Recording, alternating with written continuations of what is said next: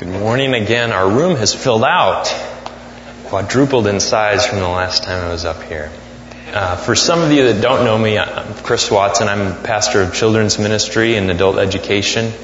And for some of you that might have taken Doug literally, that there would be somewhere to warm yourself after this service, it would normally be in the chapel, but actually the prayer class in the chapel at 10:45 has also been canceled. So sorry that you'll miss out on that. So let's come to the Word together this morning. The place that I want to take you first, as you're making your way to Isaiah, I want to tell you about a trip that I recently had. I went to visit my folks with our family. We went to the Chicagoland area, and we did a bit of a Thanksgiving, Christmas together time. Since they're in the process of moving to Indiana, a little further away from us, we decided to bunch it together. So part of this time, we had a big feast and we had wonderful food together. My sister came and joined us, so all of their kids were there, so the cousins were playing together. And so we were wrapped around the Christmas tree, and there was one thing that really stood out to me from that time, and it was a gift that my dad gave to me. And if some of us would have been watching, we might have thought, well, it's kind of like a white elephant gift. That's not a real gift. Come on. But it was a VHS tape of The Last Dragon, which is like an 80s martial arts movie. And the reason why it had some special meaning to me is because I practically wore that tape out on all of our traveling trips for the holidays during my youth. See, we would pile into our van and we would drive across the state of Missouri, just back and forth, all these different stops, because family was spread out throughout the state. And that would be where I would spend my time. I would be there watching, and I'd force my sister to rotate between that movie and 4 other movies, and she would begrudgingly go along with it. And so I would be in this movie fog, and then I would kind of come out of it when we stopped somewhere. And the question I would be is, okay, well, where are we at? Whose house are we at? Whose presents in the back do we need to drag out so that we can have Christmas there? And it was that question that kind of spurred my thinking, because all I can remember for Christmas time growing up was being on the road. We were always traveling. We were the only ones that were outside the family that were in a different place, so we always had to go to them. And the question that I always had was, where are we at? Whose presents do we need? And that was really the central memory that I had of Christmas growing up. And it was pretty inconsequential that was what my Christmas season was centered on. So I have another question for you. It's one that I've been wrestling over as I've been thinking about this even now. What if our question changed from, where are we at? Or, what Christmas card do I need to put together? What perfect present do I need for this person? Change to, who am I becoming because of His coming? Who am I becoming because of His coming? So, we don't always appreciate Jesus in the fullness as the coming King during Christmas, because sometimes we focus on inconsequential things. We have a checklist of things to do. In fact, there's probably a whole list of things. We have 1 week. We have these cards to get out. We have this letter to finish up. We have these various different people we need to look in on. Maybe there's a trip or two in between now and then. But let's not miss what we find in the Scriptures is that when we recognize His coming, the coming King, then we can't help but be changed. So let's be challenged by that question this morning. That's the question, how can we rightly appreciate the coming of this King this Christmas season? Our text I mentioned is in Isaiah. Let's turn to chapter 11 together. Chapter 11, verses 1 to 9. So if you have your Bible, go ahead and open that right now. And we'll realize that we'll begin to recognize Him first of all, and then we'll notice that there's a reflection that we must do. We must reflect His very character, and then we'll begin to experience His peace. We'll see that as we go through this together. So let's read from Isaiah chapter 11, verses 1 to 9. Then a shoot will spring from the stem of Jesse, and a branch from his roots will bear fruit. The Spirit of the Lord will rest on him, the Spirit of wisdom and understanding, the Spirit of counsel and strength, the Spirit of knowledge and of the fear of the Lord. And he will delight in the fear of the Lord. And he will not judge by what his eyes see, nor make a decision by what his ears hear. But with righteousness he will judge the poor, and decide with fairness for the afflicted of the earth.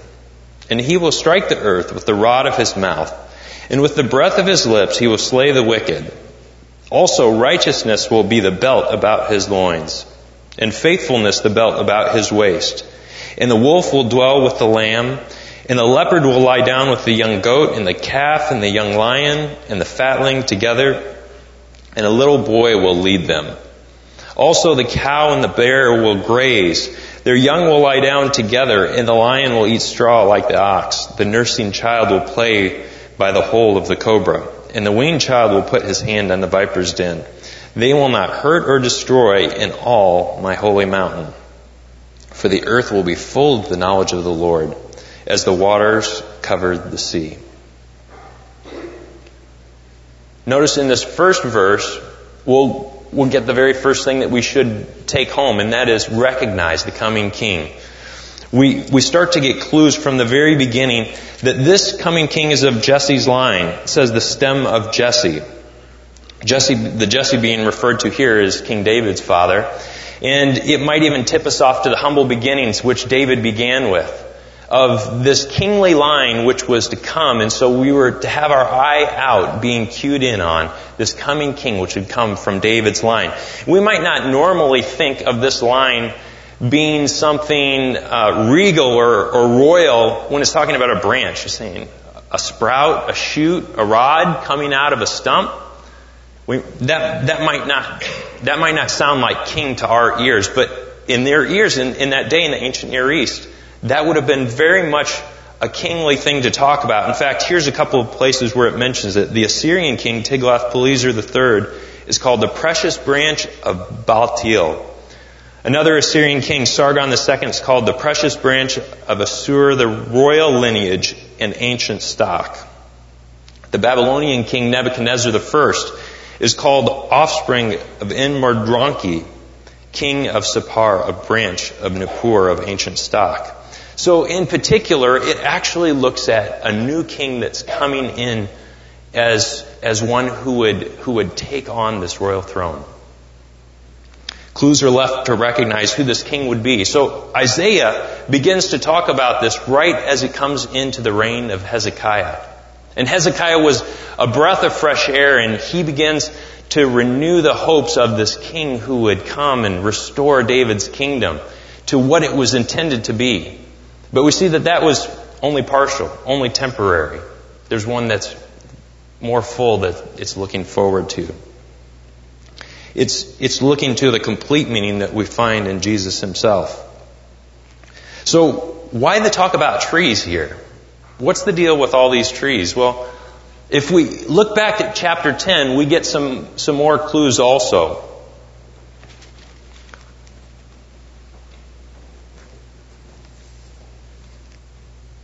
Because what God does is He talks about trees, but He talks about them in a way that Israel didn't really want to hear.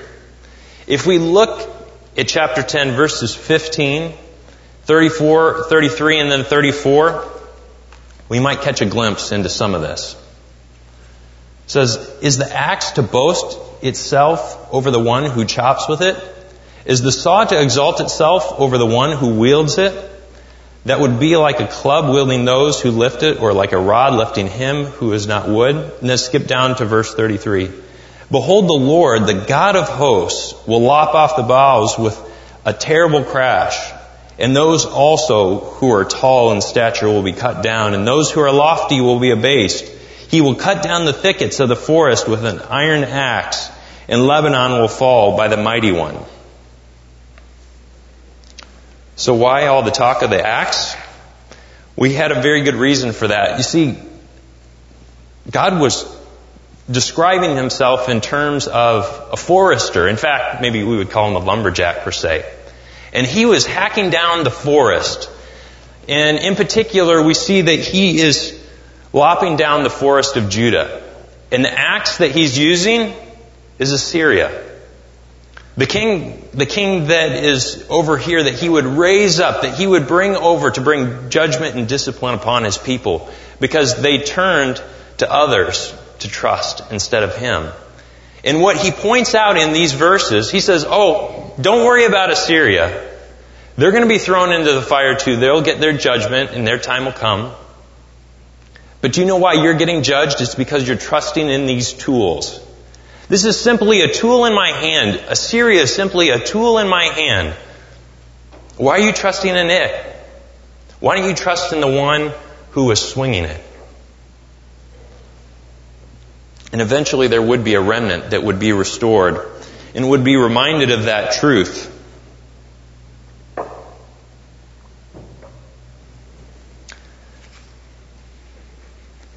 But here we see that he mentions that this kingly line, which was to come from David, would be cut short. And now we get this promise of this one who would rise up from this line, who would be this descendant, who was of a royal descent. And he's one that has been anticipated all along, and that he's bringing about God's purposes. And so when we think about this one who is to come, and this one who is compared here in this passage to those who have been trusting in God's tools and not in God himself, we might say, well, what tools have I been trusting in? As we come into the Christmas season, what tools have I been trying to trust in that would make meaning of this Christmas time? Well, perhaps it's some of the traditions that we normally go through. Perhaps they're good traditions of Christmas caroling, singing songs together, maybe even reading the Christmas story. Maybe it's sending out Christmas letters or cards with verses on them to friends or family. But the one thing that each one of these tools was to do, the one thing that God himself said that these tools were to do was to bring them to himself. They were to lead to that person. So are the tools this season bringing you to the person? Are they bringing you to the person of Jesus? Because that's what God is pointing us to and he's pushing us toward as we think about it this holiday season. So we're confronted first of all with the person. And when we meet the person, when we meet the coming king and we see his character, we're shaped by that. And that's what he gets to in the next set of verses. Verses 2 to 5. Let's read those again. The Spirit of the Lord will rest on him. The Spirit of wisdom and understanding, the Spirit of counsel and strength, the Spirit of knowledge and the fear of the Lord. And he will delight in the fear of the Lord. And he will not judge by what his eyes see, nor make a decision by what his ears hear. But with righteousness he will judge the poor and decide with fairness for the afflicted of the earth. And he will strike the earth with the rod of his mouth. And with the breath of his lips he will slay the wicked. Also righteousness will be the belt about his loins, and faithfulness the belt about his waist. We see his character come into view here. We see that his character is rooted in the Spirit of God. In fact, it's mentioned a few different times in that first verse that the Spirit of God was upon him. It rested on him. And this was the key and critical component. In fact, this is what we find in the Old Testament, various different places, that God's Spirit came upon, in particular, his kings, and they provided enablement. The Spirit provided enablement for them. It energized them to do the work of God. It was apparent in King David's life. It carried on through some of the other kings. Most of them didn't, but we see it again renewed with King Hezekiah, the one who's being spoken about in the near ground here. And this coming king would not only be energized by that Spirit, but he stands in stark contrast to the ones right beforehand. King Uzziah, King Ahaz, some of the ones that were just previous to Hezekiah were ones that were not trusting in the Spirit of God. We're not being led by it, not being directed. And so it stands in stark contrast. And this coming king was not only to be led by the Spirit, but that Spirit would help him to rule well, to rule in righteousness, and to promote social justice. In fact, one of the prayers spoken of the king comes out of Psalm 72, verses 1 to 4. You can follow with me if you'd like, or just listen in, because this is a prayer of the righteous king that was supposed to look like righteousness and justice in the midst of his kingdom. Give the king your judgments, O God, and your righteousness to the king's son. May he judge your people with righteousness, and you're afflicted with justice. Let the mountains bring peace to the people, and the hills in righteousness. May he vindicate the afflicted of the people, save the children of the needy, and crush the oppressor. So we see this righteousness being demonstrated in this action by the king that's being spoken of here. In the near ground, we see that this was in part played out by Hezekiah. But we see a more full sense that's being pointed to here. And we might pick up on some of these verses in the New Testament which speak of Jesus' coming. By the word of his mouth he would bring about justice. It says in 2 Thessalonians 2:8, then that lawless one will be revealed, whom the Lord will slay with the breath of his mouth, and bring to an end by the appearance of his coming. And then in Revelation 19:15 it says, from his mouth comes a sharp sword, so that with it he may strike down the nations, and he will rule them with a rod of iron, and he treads the winepress of the fierce wrath of God the Almighty. So the righteous character and the justice that he will bring will come about by his very word. And we see here that his righteous character is even affirmed in the clothes that he wears. In verse 5 it talks about the clothes that he's girded by and that he has around him. This could be outer clothes or inner clothes, the belt that would be around him, so that this would actually support his kingdom, his very character, the righteousness and justice that he holds to actually supports his kingdom. Now, when I was at Moody Bible Institute, a friend of mine helped me when I would exercise, because he was kind of a guru with it. He would help me in the gym working out some, because I played on the volleyball team, and so we didn't really have together workouts, but we each worked out kind of on our own. And so each time he would come in and he would have a clipboard, and he would be really organized, saying, okay, we need to attack this muscle group today. And next time we're going to attack this group of muscles, and this is how we're going to do it. We're going to vary it some so that we get maximum effort from it. And I was like, all right, Dave, you know what you're talking about. We'll do it your way. So that sounds good to me. And I could remember he just kept coming in with this clipboard, and it's like, wow, this is kind of working. He's got a plan for this. And that clipboard seems to be a place where we can center our thinking on, okay, this is what we need to do next. I still have a clipboard today, but it's not so much for the gym. See, the exercise that I use with the clipboard that I have now is in my spiritual life. I literally have a clipboard at the bottom of my steps, maybe a throwback to what I was doing in college, but it's a reminder for me to say, okay, these are some points that I really have to focus attention, that I really have to ask God's Spirit to intervene to help on these specific things, because I know that I'm falling short here. I know that I need God's help, and in fact, if I don't ask for it, I'm asking to fail. So each day, when I walk in, before I come up the stairs, sure enough, there waiting for me is a clipboard, and I grab a seat for a few minutes, and I pray. I take time to focus on that, because some of the things that I need to focus on are the things that are reflected in my family. How I talk with them, how I care for them, how I notice their needs, how I'm responding to them, and if I'm engaged. Then when I leave for work in the morning, it's on my way out. It resets my mind as I get into the car, as I travel, as my thoughts are started directed for the day. It resets me, and it reminds me that I continue to need God's help. especially to please Him with the work that He's asking me to do for the day.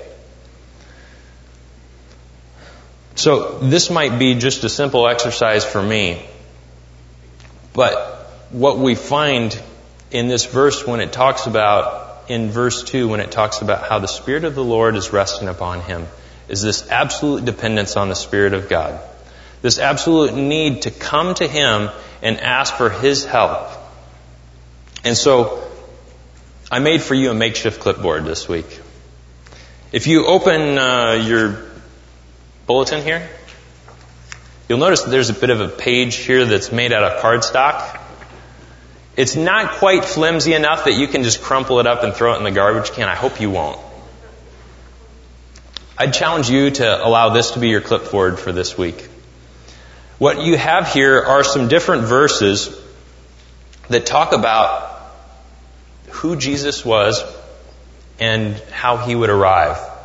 It talks about prophecies from the Old Testament. It talks about fulfillment in the New Testament.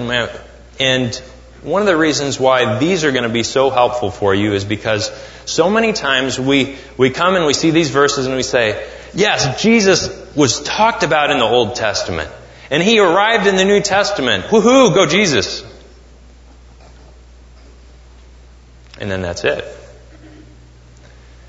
But in these verses, there's actually clues for what He's like, who He is, the type of coming that He would have. And so, as that first question that I mentioned was, because of His coming, what difference does it make in my life? Am I being changed by it? These verses can help you to think about it. I know one that's really stood out for me is Micah 5:2. Because here it talks about how Bethlehem would be the place where God chooses to send His Son to be born into the world. That here the ruler would come from, one of the smallest towns in all of Judah. And yet He chose this one. And one of the things that I've had to reflect on is, God, You chose the humblest place. You chose the least exalted of all these places to show Yourself. You could have chosen Jerusalem. You could have chosen any of these great kingdoms and their capitals. And yet You chose the smallest and the humblest. How am I coming alongside that? Am I embracing that? Am I embracing humility in my life? Am I embracing the humble beginnings that Jesus had? Am I seeking for power in the various different areas in which I have opportunity? Or do I seek to make You the one who has the attention? Because when we notice that God in His humility showed up there is no boasting that could possibly come from a human standpoint. The one who is exalted is God Himself. Am I allowing God to be the one that is exalted in my life? Or am I taking that in these places? So these verses can challenge you. They've been challenging me this week. I trust that they'll be challenging you as well. If you come across some of them and you say, well, some of these just aren't quite challenging me, then turn it over on the back, use the back side, and come back to chapter 11. Because there are certainly a number of verses here that we can turn to. In fact, let's look back over some of the places in Isaiah 11 here in this section where it talks about His character that can challenge us. Look in verse 2. The Spirit of the Lord will rest in him. Am I trusting You, and am I being led by Your Spirit? Verse 3. Notice where it says, and he will delight in the fear of the Lord. Am I delighting to fear in You, Lord? Am I fearing Your things, or am I delighting in lesser things?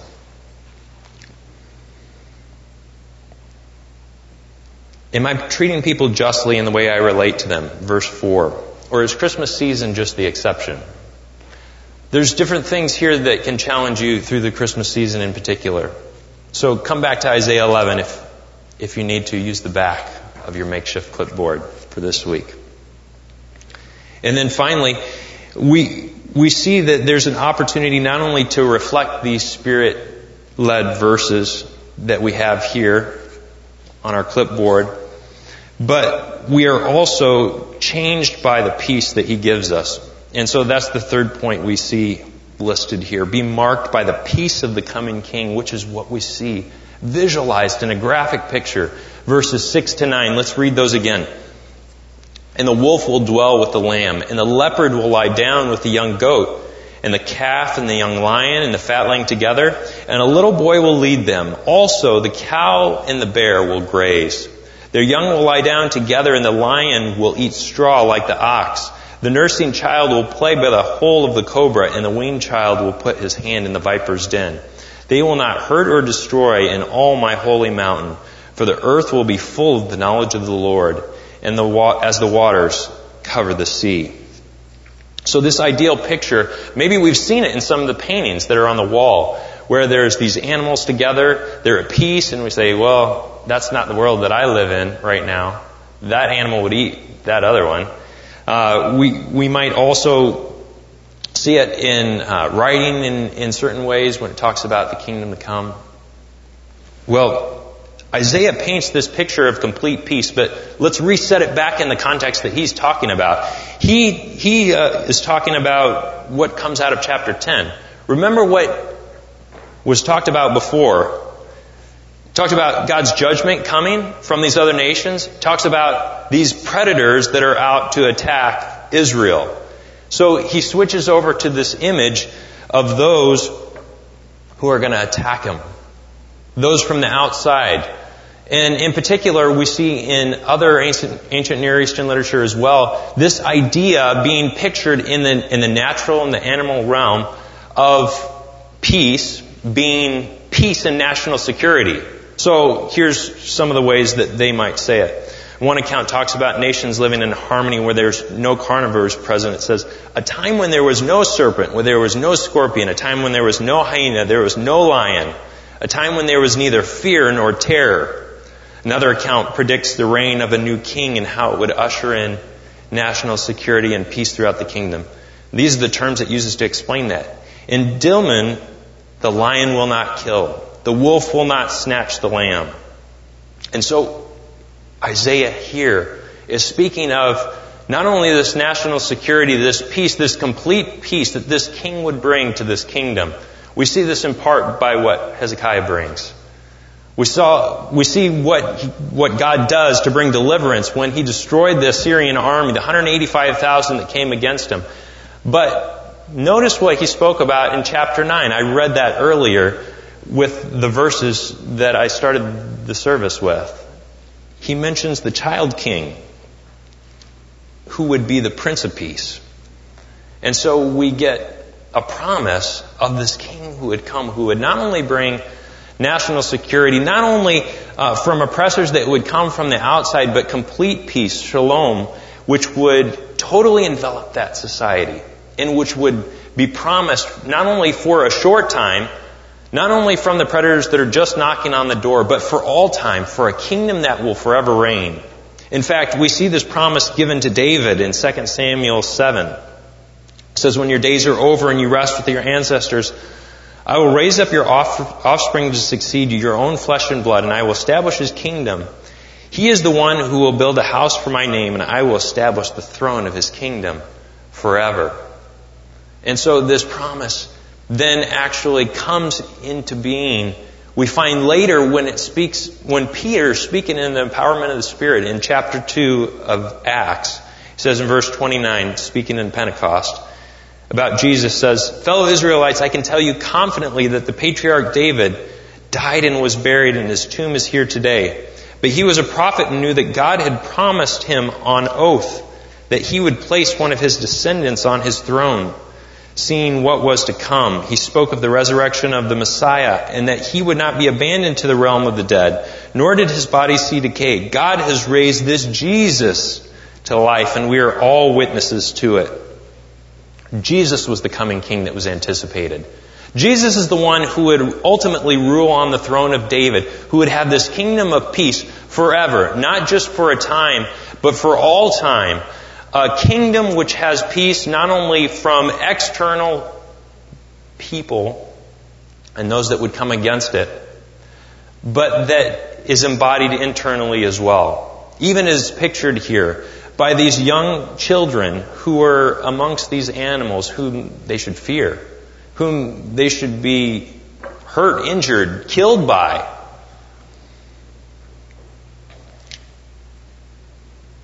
Looking back at Isaiah 11, 6-9 here, we see the peace here that's pictured is external, but it will also be internal. Pastor Steve mentioned a couple of weeks ago that we're not only kingdom people who are anticipating the kingdom to come, but we're actually kingdom people now.